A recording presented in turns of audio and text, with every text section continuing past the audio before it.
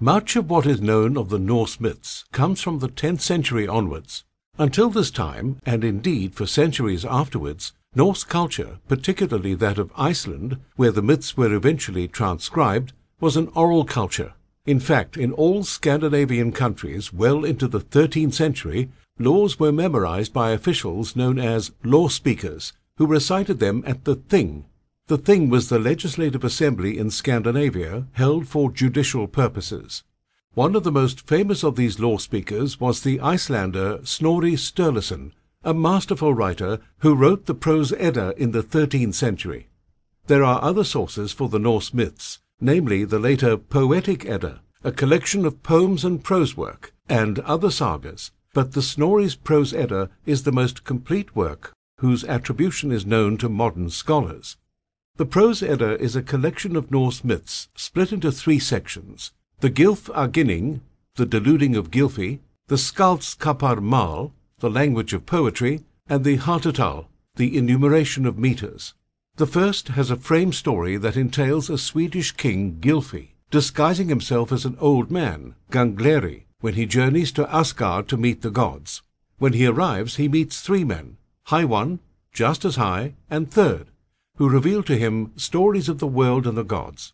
The second section contains a warning for Christians not to believe in the Norse gods, specifically the 2 families, the Aesir and the Vanir, but also refutes the notion that they were demons, which was a common supposition among Christians at the time.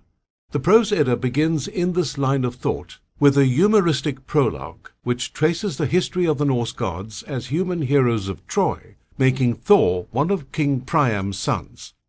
It is believed that Snorri, a Christian, recorded these pagan beliefs so as to preserve and explain the stylistic poetry of Iceland, particularly the popular descriptive devices known as kennings. A kenning is made up of a base word and a modifying word that is used to describe a separate object. For example, gold had a great many kennings, one of which was Sif's hair. If, however, the memory of Loki cutting off Sif's hair and replacing it with gold were lost, then this kenning would make no sense to later readers. There are many of these allusions to the myths, and it is thanks to them that the myths have survived. The Norse myths also appear to follow a chronological narrative, which the historian John Lindow describes as having a mythical past, present, and future. Loki features in each of these literary epochs, and it helps to understand the complexity of his character, as well as the belief system, to view the myths in this way. One of the most fascinating elements of Norse cosmology is the fact that its end is foretold in crushing detail.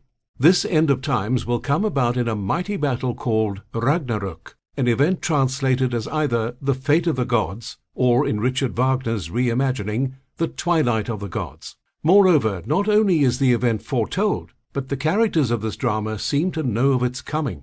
This is in line with the Germanic faith in the concept of fate. For the German pagans, fate or destiny was an integral part of human existence. While people may not know them ahead of time, their stories are written before they are born, and this was true of the gods as well.